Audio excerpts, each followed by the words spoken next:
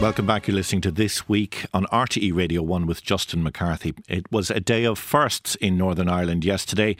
The first time in 2 years that it has a functioning government. The first time that a nationalist and Catholic has been elected as First Minister in the form of Michelle O'Neill. The first time the Executive Office, which is made up of the First and Deputy First Ministers and 2 junior ministers, is comprised entirely of women in the form of Michelle O'Neill, Emma Little-Pengelly, Aisling Riley and Pam Cameron. But now, after that day of firsts, the work begins. We'll look at some of the challenges ahead with Professor John Tonge shortly. But first, our reporter Sharon Lynch was in Belfast yesterday to sample the views of the people there as a new government took office.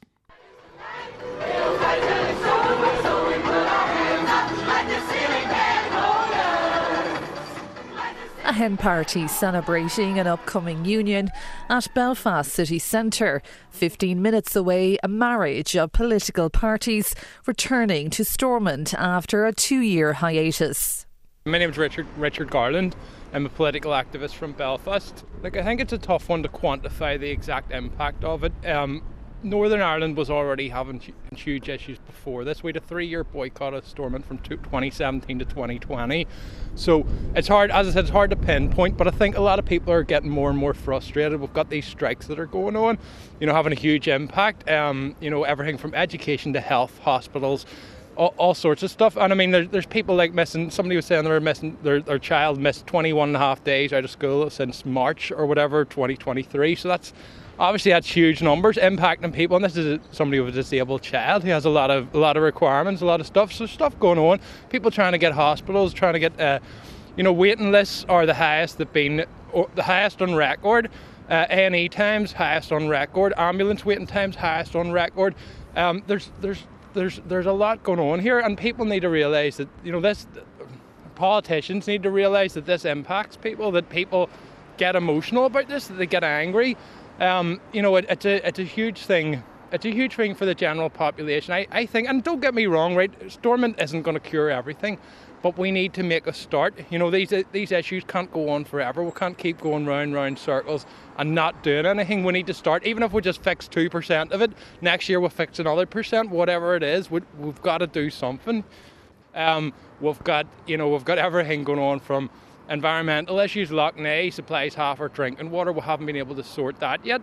We've got electricity, so there's talk of outages and all. So we're having issues with this here. So there's literally so many issues that are big. They're huge issues. For a Northern Ireland perspective, for a unionist perspective, I feel like our duty, our responsibility to sell the union, we have to make it work. We have to make Northern Ireland work. And for Northern Ireland to work, the basic needs people face in order to get by day to day need to be prioritised. Colleen McCaffrey, community activist from West Belfast.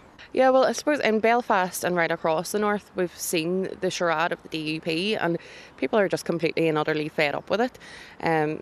People, are very much worried about the food that they're putting in their fridge and how they're able to wash their clothes with the rise in bills and the rising cost of everything, I suppose. And the fact that we haven't had a government is just a joke. And I suppose that's been shown as well by the broad strikes that we've seen from workers right across the board, from medical staff, hospital workers, teachers, transport workers, and this is all fighting back. And I think that's ultimately the turning point, that the forced, basically, the DUP to come back. There's people obviously can't get GP appointments. There's a family up the street from me. There's 3 children and 2 parents.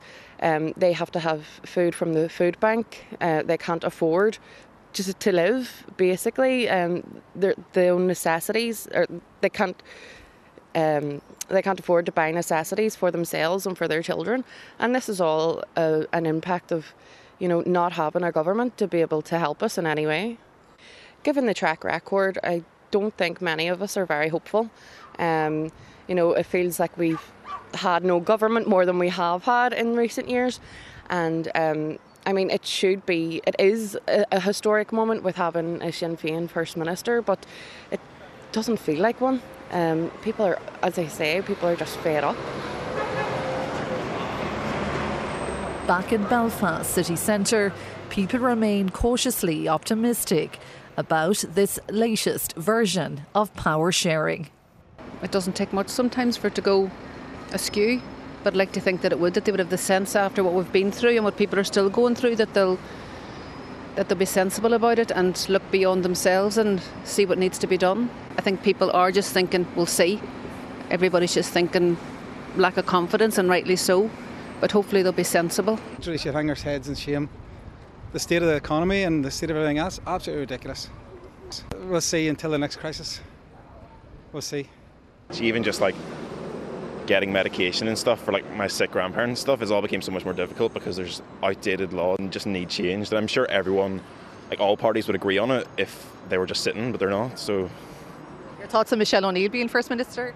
I mean, she won the election, like rightly so. I think she should be. I don't think there should be any reason why she shouldn't be there. In some small way, I'm happy for Catholics, Nationalists and Republicans here who finally get to see somebody from their side of the community representing them and taking that side. So, look, you know what it is. I remember the days of Paisley and McGuinness, and there was something about that, something about them working together, positive attitudes, smiles, grins.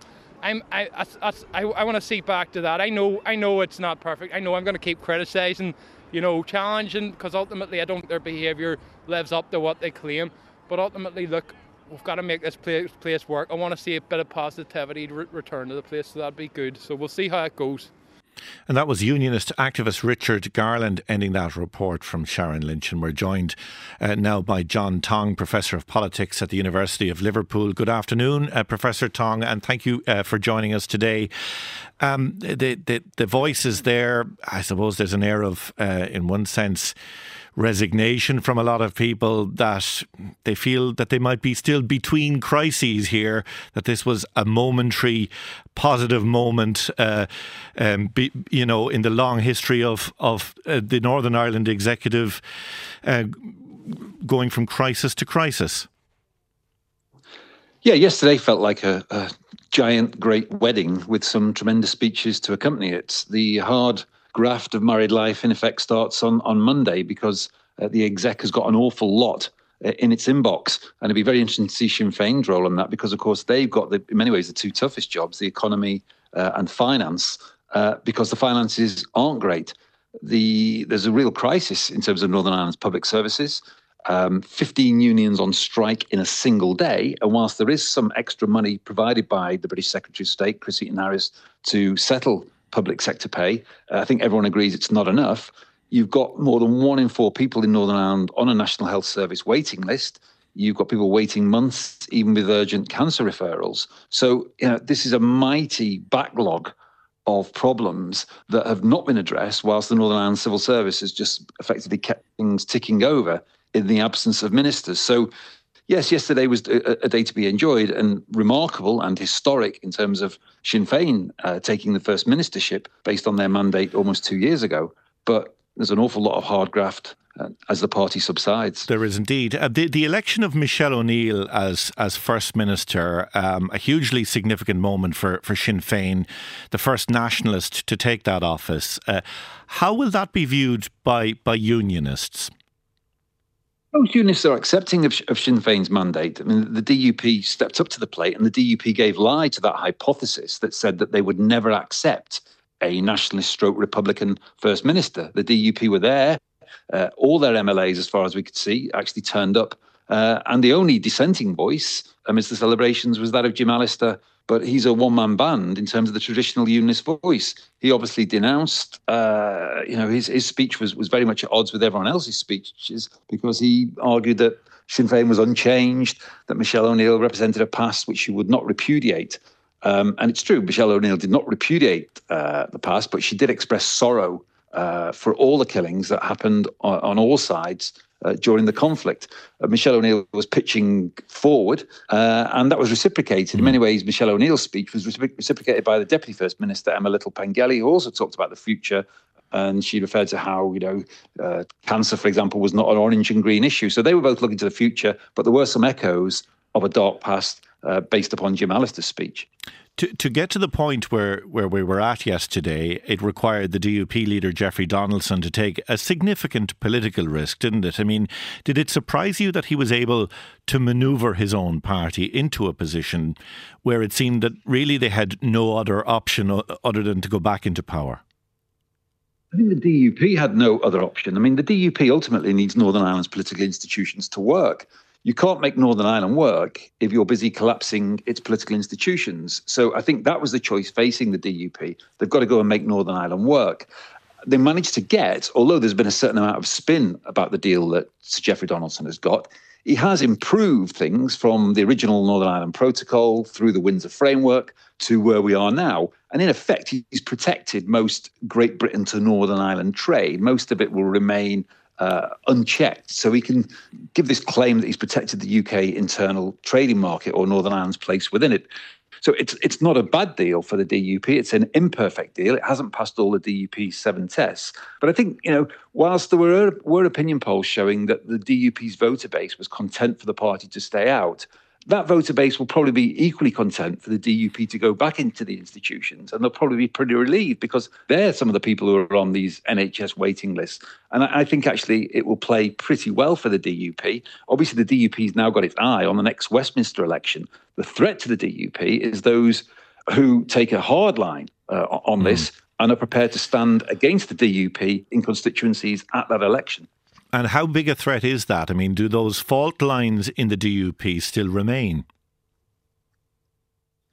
Well, the TUV got 66,000 votes at the last Assembly election. And, if they were to peel off a few thousand DUP votes in a number of constituencies, including Geoffrey Donaldson's own constituency in Lagan Valley, places like East Belfast, where the DUP deputy leader, Gavin Robinson, is standing, then, the DUP could lose a couple of seats because of an intra-unionist contest. Quite how that would advance the cause of unionism is unclear, but the TUV may try and take revenge because they feel betrayed by the fact that Geoffrey Donaldson was sharing platforms with them, denouncing the Irish Sea border. But the DUP has moved on. I mean, there was no love lost yesterday. I mean, Paul Given from the DUP described Jim Allister as a dead-end unionist, and there was quite a lot of personal as well as political animosity flying around the chamber at one point yesterday amidst the otherwise celebratory mood. John, thank you very much indeed for that. That's John Tonge, Professor of Politics at the University of Liverpool. We're back with more after this break.